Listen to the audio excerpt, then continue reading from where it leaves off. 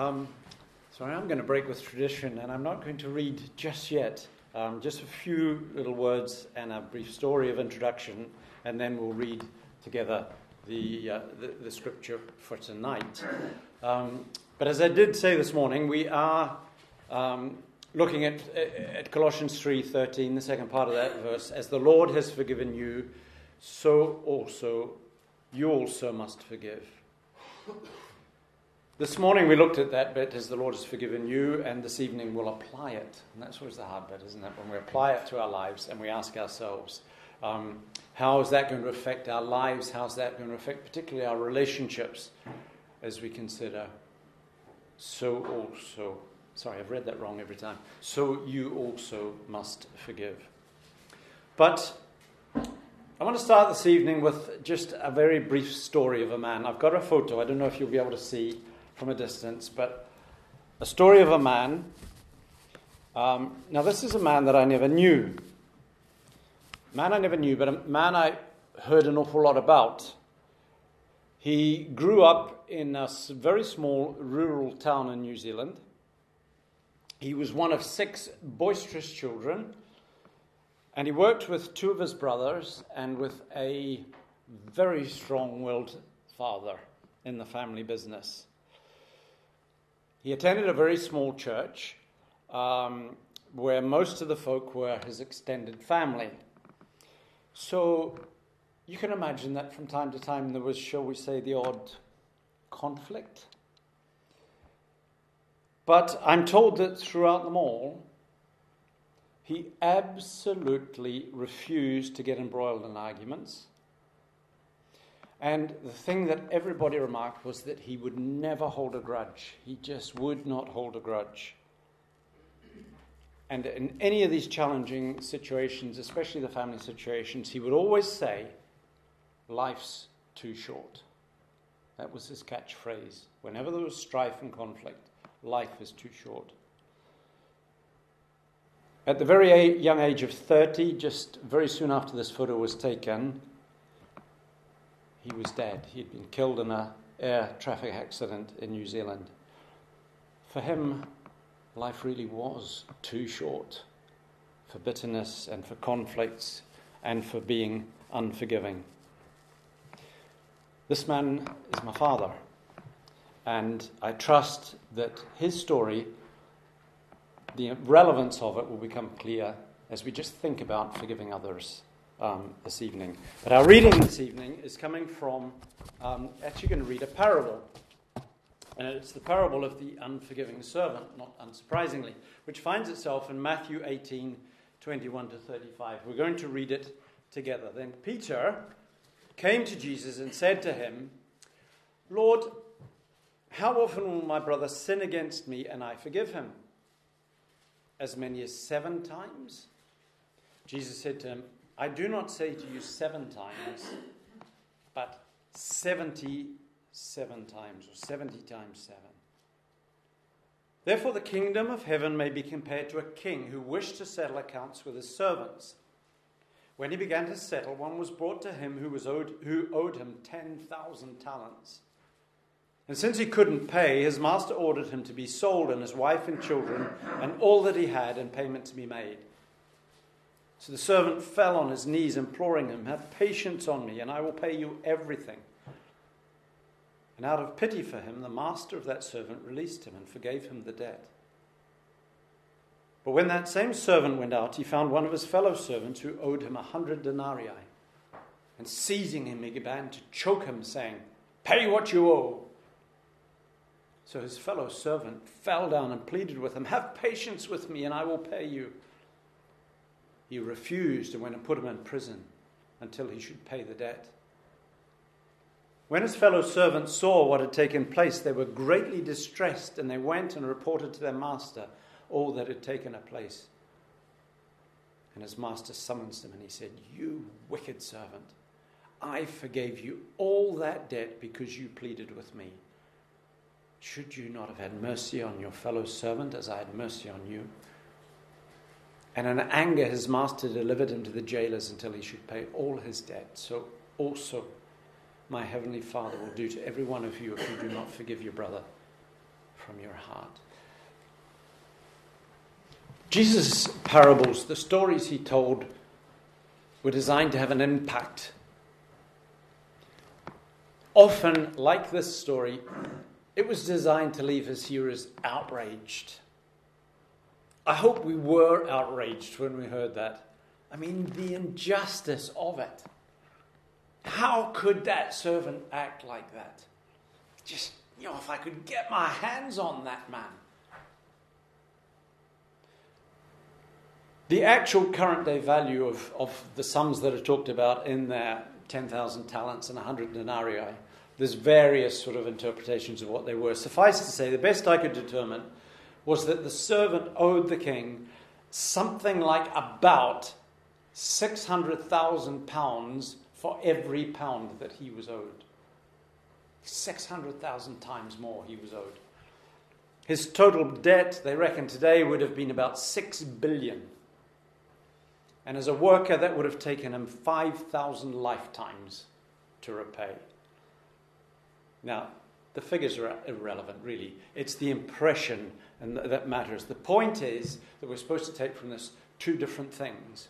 One, firstly, is the enormity of the debt forgiven by the king. It doesn't matter how much actually it was. The important thing is that this was something that was impossible to be repaid. He just could never have done it. Not in 100, not in 1,000, 5,000 lifetimes. And then the second thing was the paltry amount, the contrast between the huge amount that he was owed and the paltry amount, that he had been forgiven and the paltry amount that he was owed. Because that would have shocked his listeners as much as his injustice. But as I was reading this, I was thinking that it's always called, it tends to be called the parable of the unforgiving servant. In some ways, maybe it should be called the parable of the forgiving king, because that would have shocked Jesus' listeners, really shocked them. The unimaginable kindness and generosity of the king, and his mercy that the king would show to the servant, that he would forgive him so much, so freely, and more than he could have repaid in 1,000 lifetimes. So we're to be outraged at the injustice of the servant. But hopefully, maybe in a small manner as we were this morning, we're to be amazed at the forgiveness of God and the greatness and the scope and the extent of that. The total grace in pardoning our debt completely. Because that's something that only God can do. And yet that is something that God absolutely does and will do. But, I said that this was designed to outrageous, and it is. But, as soon as we read it, and as soon as we use the Bible as we're told to do, as a mirror, our outrage maybe has to diminish a little bit, and we have to start to identify with him a bit. Because, to harbour resentment, to be unforgiving, to hold a grudge, is sadly something that we all know about, don't we? Because we all do it. It's a part of us, our sinful, fallen nature. If we're honest with ourselves, we all harbour grudges of some kind. We've still all battled at times in our lives with bitterness and hurt. Maybe sometimes it's only as deep as our heart, but it's there. We do it. Well, I certainly do. And the tragedy is that sometimes it's the smallest of things. It's the things that are really in some ways so insignificant, or maybe even imagined, or it's maybe a misunderstanding. But I know that at other times there can be deep, deep hurts that have been caused. And sometimes by those of the family of faith. Sometimes even the things that define our very lives. And of course we struggle with them. But let's not be too hard on the servant. And let's remember that the Bible is a mirror. And when we look in it, we know that in our own hearts, at some time or at some level, we all struggle with this. And so, as we think about forgiving as we have been forgiven, that doesn't come naturally or easily. And I think it's particularly difficult to forgive somebody when there seems to be no acknowledgement on their behalf of having done wrong. No remorse. And again, speaking personally, if somebody comes and if they beat their chest in remorse, and if they show, or if they give a heartfelt apology, and if they seem to show what I would deem to be the appropriate amount of remorse, well then maybe I can see it in my heart to give them a bit of forgiveness. But to put it from my mind completely and forever, that's what God does. I'm only human and I struggle with that. But saying that, as we looked at this morning, and I hope we understood this morning, that is exactly what the forgiveness of God is not like. There is none of that within God's forgiveness. What I think, let's look at an example. We want to look at an example of someone who in a godly, Christ-like way forgives. And so, of course, the best example that we can possibly have is Christ himself. But I want us to think about the circumstance of this particular example of Jesus' forgiveness. And to me, it has to be just the greatest example of forgiveness that I can imagine, as there on the cross. There, Jesus Christ, the King rejected, has been beaten to within an inch of his life. He's there because of an incredible miscarriage of justice. There is no justice at all. He's innocent, and yet he's being mocked, he's being ridiculed, he's been rejected and abandoned, and now he's nailed naked to a cross. And he looks down on those who are baying for his blood. And what does he say? Father, forgive them. Father, forgive them. I find that utterly astonishing. That is the way that God has forgiven us. That is the example that Jesus Christ gives us of forgiveness. And that is our gold standard. That's what we look to. And one of the many things that I admire and find irresistible about Jesus is the way that in everything, in this as in everything, what he says and what he does are exactly the same. And so he's standing here in Matthew 18 and he's telling the disciples, you've got to be forgiving of other people. But there on the cross, he does it. And he does it to a level and to an extent that we can never even imagine to approach to. What I want us to think about particularly, though, this evening, as we look at this particular parable and think of it in the context of our verse for the day, is the last 3 words in the parable, where Jesus says, we need to forgive from your heart. He says, let's put it to ourselves, from our heart. Because forgiveness, to pardon and forgive and to keep on forgiving, it's a heart issue. It's a heart issue. It's all about submitting our hearts to God. Surrendering all our hurts, surrendering our feelings of injustice, surrendering the pain of being wronged, surrendering it all to him. It's not then a matter of when he or she comes and asks me to forgive, well, then I will give them forgiveness. No, it's actually, the whole question about us forgiving one another is actually between us and God. It's between our heart and God's heart as we come to him and we let it go and we give it to him. And we leave it with him, and we leave it with him 7 times, and we leave it with him 77 times, or 7 times 70. Because there, as Jesus, amongst all the wrongs and all the hurts and all the injustice and the rejection of the cross, what he does is he hands it over to God completely.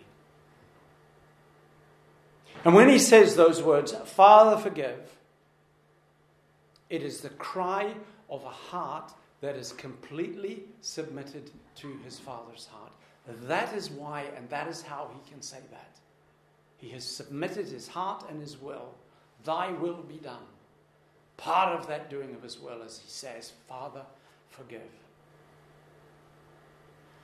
Now, just going off on a slight side tangent. Recent months, I've been repeatedly challenged by the absolute truth of the practical wisdom of God. All right, well, what do you mean by that, James? What do you mean by the practical wisdom of God? What I mean is that it's when we come to that point that we realize that if God instructs or commands or exhorts or teaches us to do something or forbids us from doing something, it is always because it is the best thing for us. And when we choose, and even in saying this sounds an arrogance, isn't it? But I'm sure we recognize it. When we choose to say, yes, God, what you say in your word is right, so it's not, but we do have to come to that place, and we acknowledge that his wisdom surpasses what we might be thinking or what our nature might want us to do. We find that he is right every time. And this is just an example of it. We don't want to forgive. It's hard to forgive. But when we can accept that he's right when he tells us to do so, we will find that it is the best possible thing. It is just an example of the practical wisdom of God which he shares with us from his word. To taste forgiveness and to be able to forgive is actually just the most healing, restoring, and liberating thing. We looked at it this morning about how it releases and it refreshes us. And it glorifies God. It absolutely glorifies God. I love the way it's expressed. There's a tiny little expression in 2 Chronicles. Andrew and I were reading in Chronicles recently at mornings, and there's just, there's so much good stuff in Chronicles. But there was this little verse here that really struck us as we read. Hezekiah prayed for them. It's 2 Chronicles 30, verses 18 to 20. Hezekiah prayed for the people, saying, May the Lord, who is good, pardon everyone who sets their heart on seeking God, the Lord, the God of their ancestors. And the Lord heard Hezekiah and healed the people. Do you see what's happened there? He's asked for their pardon. God heals them. Because forgiveness, to be forgiven, cancels punishment. It removes guilt. It sets us free. It refreshes our hearts. And when we can embrace it as fully as God gives it, it heals us. It absolutely heals our hearts to be forgiven. But it absolutely heals our hearts as well when he enables and equips us and allows us to forgive. It truly does. Because to be able and come to that point where we would forgive a brother or a sister, it is a tremendously healing experience. The act of forgiving enlarges our hearts. It absolutely does. It draws us closer to the Lord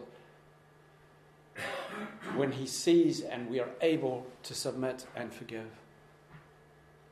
And when we do forgive, when we do bow to his wisdom and the instruction of his word and we do forgive, do you know who the first beneficiary is? It is always us. It is always us when we are able to forgive. Can I say that again? Because it is really important that we get that. When we do actually forgive, when we submit to God and we ask his help and we are able to forgive, the first beneficiary of that act is actually us. It heals us because it sets us free from the destruction of bitterness. I was really struck by the truth of this quote. It was an anonymous quote. I don't know who said it. But just listen to this. Unforgiveness is choosing to stay trapped in a jail cell of bitterness, serving time for somebody else's crime. It's true, and that's powerful, isn't it? But if we turn it around, and sometimes that really helps, turn it around 180 degrees on its head. To forgive sets us free. To forgive sets us free from the bondage of bitterness and its destructiveness in our hearts, and that iron-like grip that it can bring upon our hearts.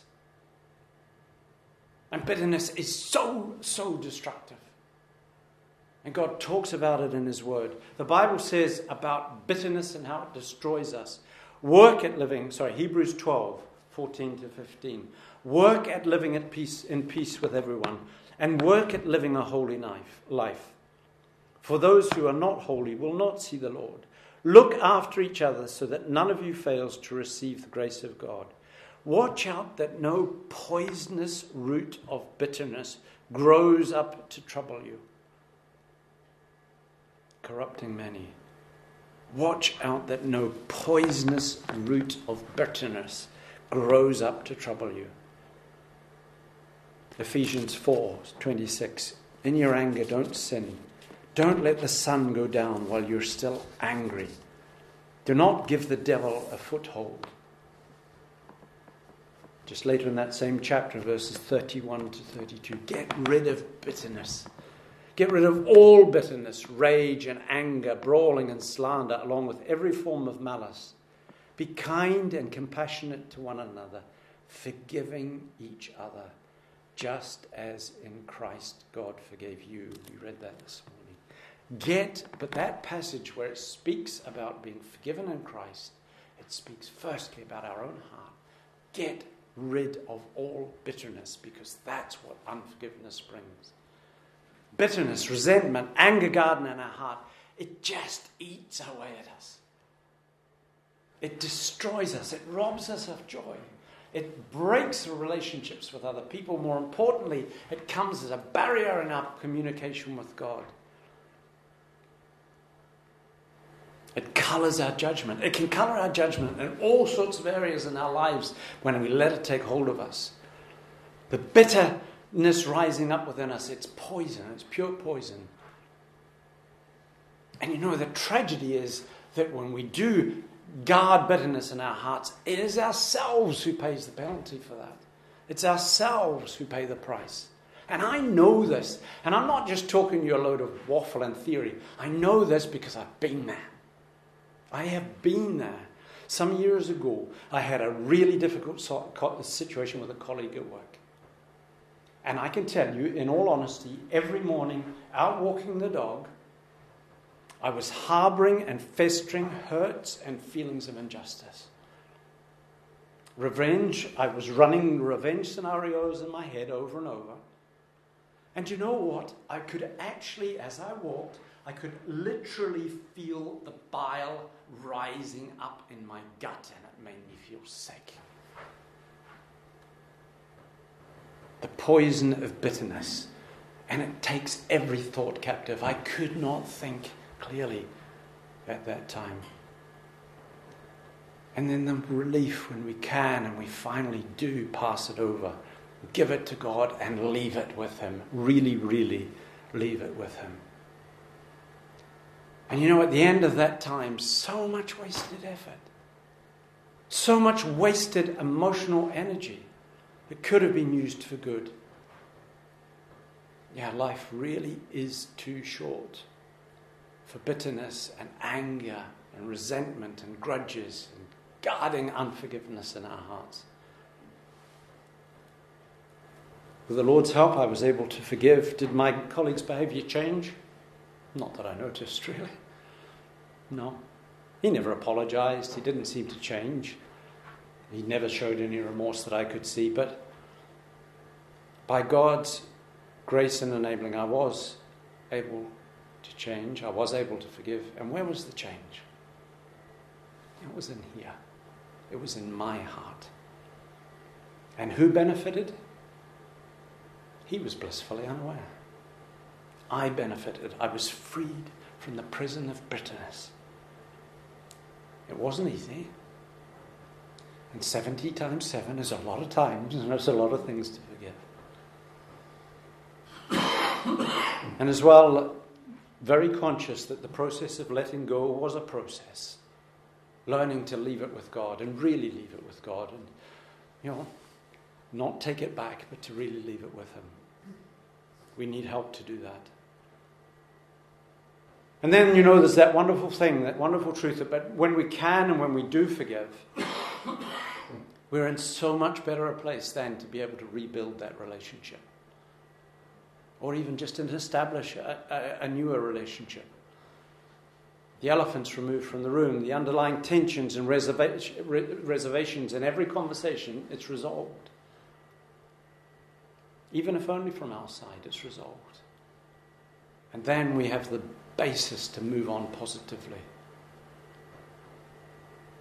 God is totally wise. He hates the destruction and the bondage that the sin of unforgiveness brings to us. He so readily offers the healing and the restoration of forgiveness himself. And he so wants us to be godly and like him and to follow his wisdom and forgive others as well and to know the release and the freedom that brings. Yeah, I know it's hard to forgive. I know it's really, really hard sometimes to forgive. Especially when we don't see remorse. It is unnatural to do so. And so that means that we can only do it with God's help. Submitting to his instruction and empowered by his Spirit living within us.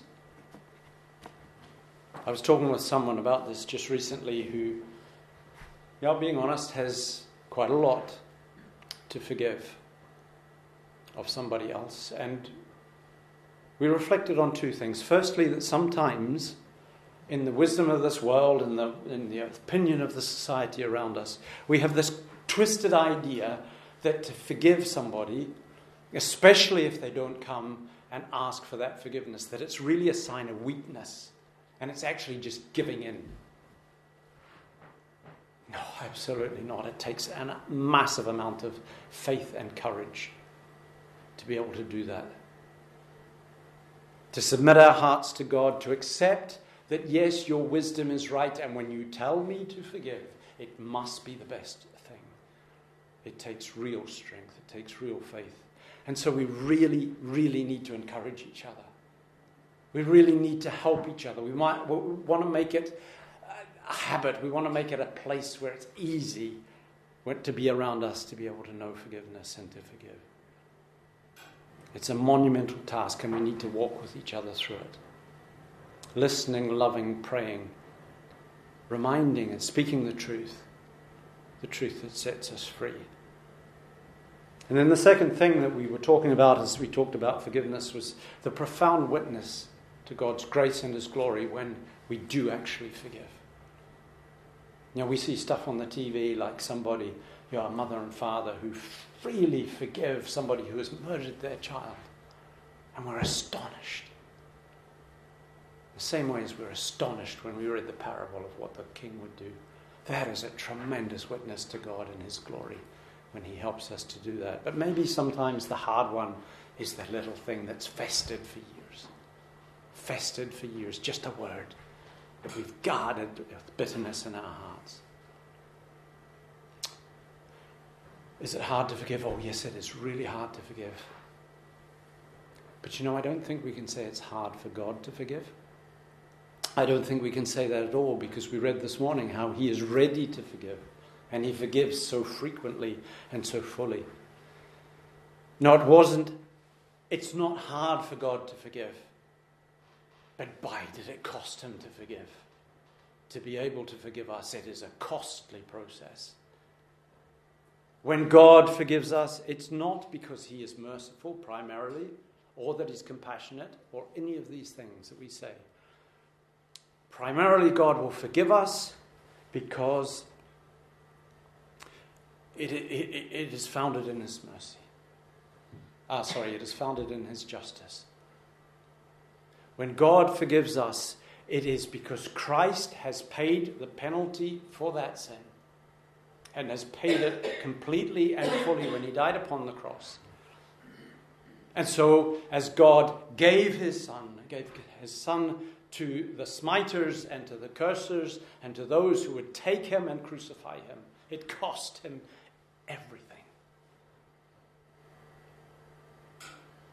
But it means that there is forgiveness available, always, founded on justice. And that means that we can be forgiven anything at all.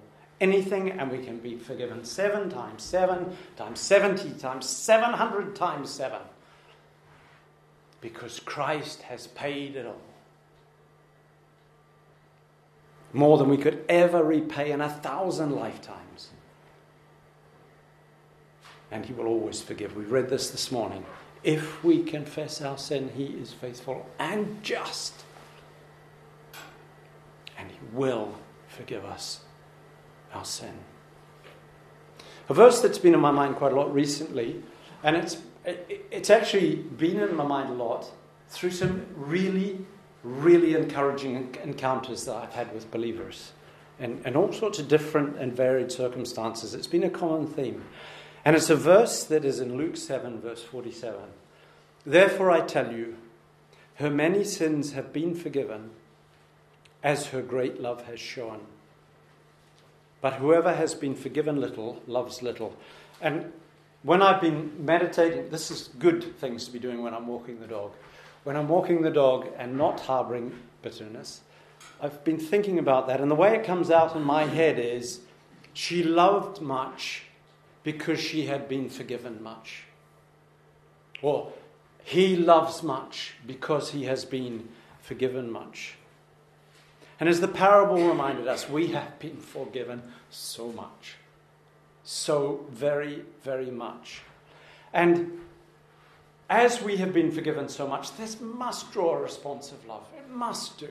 It has to, if we appreciate on any level what we've been forgiven. Just one characteristic of love. That beautiful passage in 1 Corinthians 13 that speaks of love in the context of service. One characteristic of love. Love keeps no record of wrongs. Love keeps no record of wrongs. We're good at remembering hurts and wrongs, aren't we? We're very good at storing them away in our memories. But we have been forgiven enough that we owe a massive debt of love.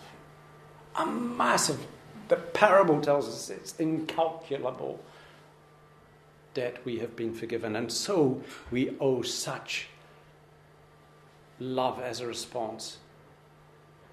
This can enlarge our hearts. When we realize that can enlarge our hearts, and that can give us the power and the strength to be able to forgive. To forgive from our heart. It's the wisdom of God. And when we can submit to the wisdom of God, when he tells us to forgive as we have been forgiven, it's an act of love and obedience, and it brings massive rewards for us. I want to finish this evening with just a couple of little detours, if you like. They're detours, but they're very related to what we're talking about in this whole idea of forgiveness and wrestling with grudges and harboring and remembering. One of the great tragedies, I see it particularly in younger people today, but I'm sure that we all suffer at some degree, seems to be what wrongly is called forgiving ourselves, because that's not what it is. But we wrongly call it forgiving ourselves. What actually we are talking about is that some of us sometimes, and I think particularly in today's world, in today's age, We're struggling to accept, not to forgive ourselves, but we are struggling to accept the greatness and the fullness and the extent of God's forgiveness of us. Please, please do not fall into that trap. We listen to the lies, as I said this morning, of the accuser, who tells us, he tells us things, and he speaks things like, your sin is too bad to ever be forgiven. How do you think, while you're living that way, you could ever come to a holy God? Your sin's too great, you're worthless. You can never come back to God. You've cast it all away, there is no way back. Feeling distanced and consumed with guilt. Devil's lies. Absolute devil's lies. Do not believe that. Believe what he tells us in his word.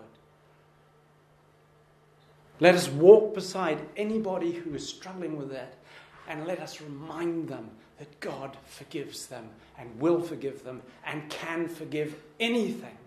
If Christ could forgive on the cross those who were putting him to death and injustice, we can forgive anything, and we can be forgiven anything. You know, Paul, he calls himself the worst sinner. And he had reason, persecuting the church, putting Christians to death for their faith. David was a murderer and an adulterer and a thief and a liar, just for starters. But both of these men, when we read their writings, they speak of their forgiveness being absolute and complete. David actually speaks in 2 Samuel 22 of his blamelessness. On one level, you're astonished. How can you speak like that? We know your sin, David, but no, he knows that he has taken it to God. He has confessed it, and it has been forgiven. And things that I trust none of us would even imagine to do, let alone do. So there's nothing that we can't be forgiven. There is absolutely nothing that we cannot be forgiven.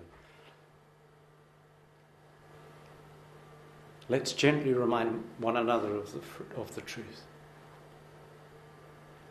When we really know that we've been completely pardoned, we have to let our sin go. We have to hand it over. And we have to do the same with other people who sin against us. We have to let it go. And we have to hand it over. And we have to forgive as we have been forgiven. And to know the relief, to know the healing power, to be set free from the burden of the guilt of our sin, and to know the relief and the wonder and the refreshment of being able to let go of the bitterness that somebody else's sin is causing in our hearts. To put sin completely, eternally from our minds, to never be brought back, that is a thing that only God can do. He can and he does. So we rejoice in that.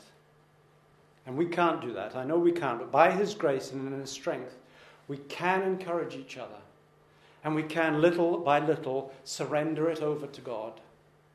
We can, little by little, with encouragement and prayer and help from one another, hand it over and accept the truth and wisdom. And we can know the release and the peace and the freedom and the refreshment that too brings. And then to finish, again, a slight detour, but around this subject. I've listened to a lot of people. I don't know, I think particularly at work, I've listened to a lot of people, and they hold a grudge against God. They hold a grudge against God for what they perceive are injustices or losses, or things that we feel he could have prevented and hasn't. Or emptinesses that we feel that he could have filled and he hasn't. Or hardships that we think that he should have taken away and he hasn't. And then we turn that round, or they turn that round and blame God for that loss or that pain or that hardship. And they hold a grudge. And they angrily distance themselves from God. And the bitterness, that same bitterness, starts to rise up. And instead of being against another person, it's against God, which is even more tragic. I'm sure you all know what I'm talking about. No. God so loved the world, he gave his only Son, that he would pay the debt, that we could be freed, that we could be set free, we could be forgiven, and we would be able to forgive. To pay our debt, to set us free from sin's destructiveness, however we experience it. But it takes real faith to choose to surrender our hearts and wills and our lives and hand those hurts, because they can be so real. Hand those hurts to him. This too is a process. It can be a long process. Accepting, surrendering, letting go. Proving time and time, step by step, that he really does care. And he really does know, and he really does love. And he does know what is best for us. God loves us and cares. He truly does. And sometimes it doesn't feel that way, I know. Sometimes it's quite frankly, it's impossible to even imagine how some things could ever work for good. Some situations of loss or grief or pain or struggle. But in those times, drawing ourselves away from God only multiplies the pain. It only makes it worse. It only distances us from the true source of refreshment and freedom and healing and hope. And what do? We don't draw away from him. But we turn to him. And the Psalms are full of examples. We just, in raw honesty, tell him exactly the way it is. He can take it. And he wants to take it. Because as he does take it, it heals our hearts.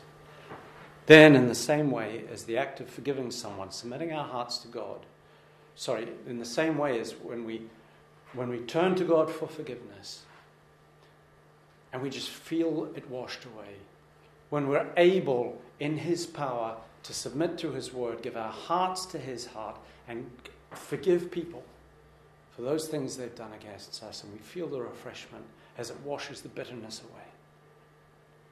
And so if we think that in some way God has wronged us, we need to come and know that feeling of refreshment as we let it go. And we tell him about it with brutal honesty. Because we must. We must. Choosing to accept that God really does love us and really does work for good. However hard, however horrendous the circumstance, brings healing to our hearts. We know forgiveness and we forgive. Life really is too short. Life really is too precious to be blighted by bitterness or by grudges of any kind. We who have been forgiven so very much, so very, very much, let us respond with love and love much. And love keeps no record of wrongs. So whether we need to forgive or whether we need to accept the vastness of God's forgiveness in our hearts, the message from our verse today, from the parable, forgive from your heart, even as you have been forgiven. The message from our verse for today, as the Lord has forgiven you, so you also must forgive. May it be so for his name's sake. We'll just pray before we sing and close. Father, you know our hearts, you know us so well. You know us better than we know ourselves, and you know how easy it is for us to keep records of wrongs. You know how hard it is for us to really believe that forgiving is going to be healing, but it is. So Lord, help us to do it. Help us to encourage one another to do it. Give us the faith to believe that when you say these things, you as the creator of us, as the Lord of the universe, you know what you are talking about so wonderfully. And Lord, if and when we have hurts and when we have things that we are struggling with, Lord, just help us to tell you it, to be honest and open. You know it anyway, so Lord, just help us to be honest with you. And then as we do tell you, to know the blessing of your nearness, the wonder of your forgiveness, and the grace and kindness and compassion that we've read of today. So Lord, help us. We need your help. And Lord, again, we just pray that you would help the witness of this place in this community. For we ask it in Jesus' name. Amen. We're going to sing again to close the hymn In Christ Alone.